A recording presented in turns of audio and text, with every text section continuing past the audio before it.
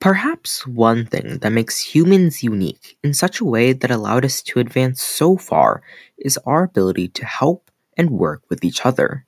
Psychologists call these general characteristics prosocial behaviors and include things like sharing, cooperating, caring, helping, and comforting with and for others.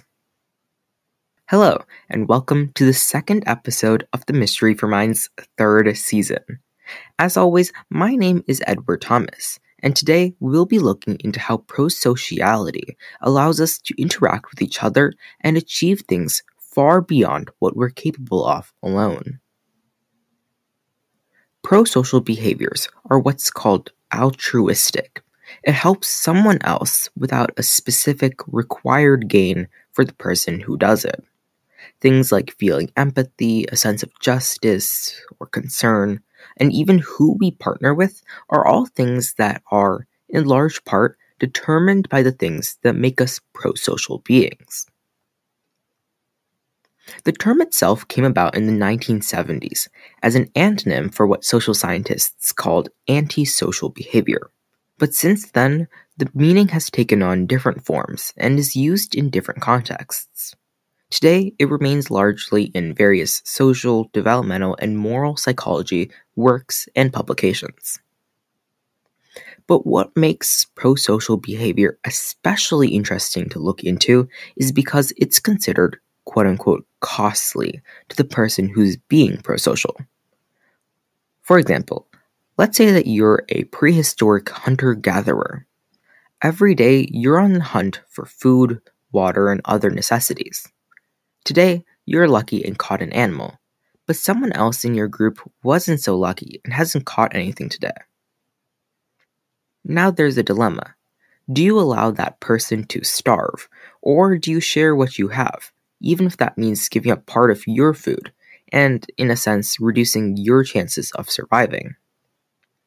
This dilemma is something that varies vastly across situations, cultures, and people themselves, but is a great example of why prosocial behavior is so tricky and unintuitive from an evolutionary standpoint. In a true survival situation, giving up your food is dangerous. After all, what if you don't catch anything tomorrow?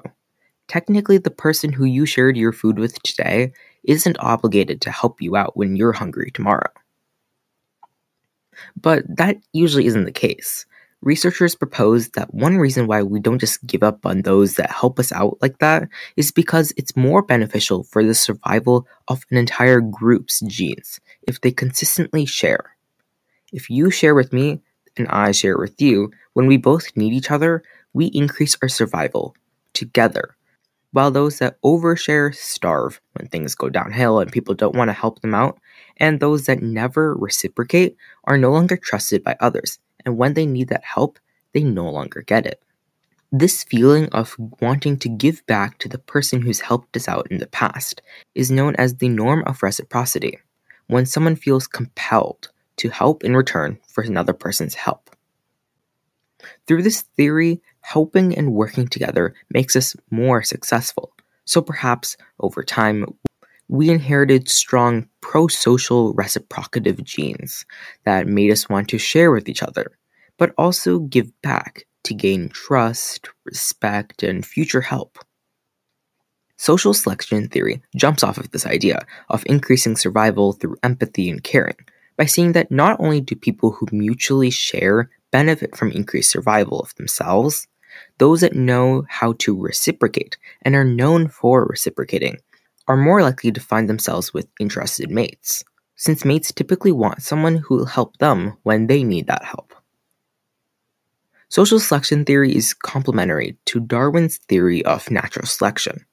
While certain physical traits that increase survival become parts of the gene pool, more metaphysical types of traits, like high compassion, gratitude, and willingness to undergo something that is quote-unquote costly, makes it more likely for that person to find a willing mate to allow those genes to continue to stay in the gene pool. This is true across both humans and animals.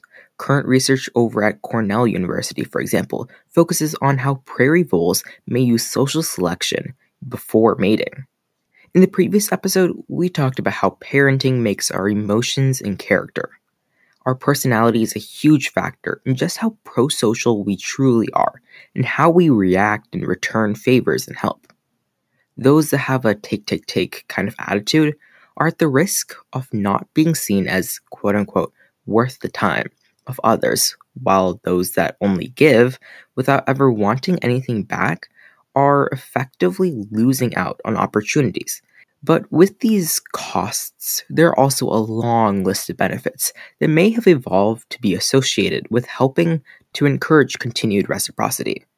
For example, when people are continuously prosocial, they've been found to not only have better moods, but also less likely to have negative moods in the first place.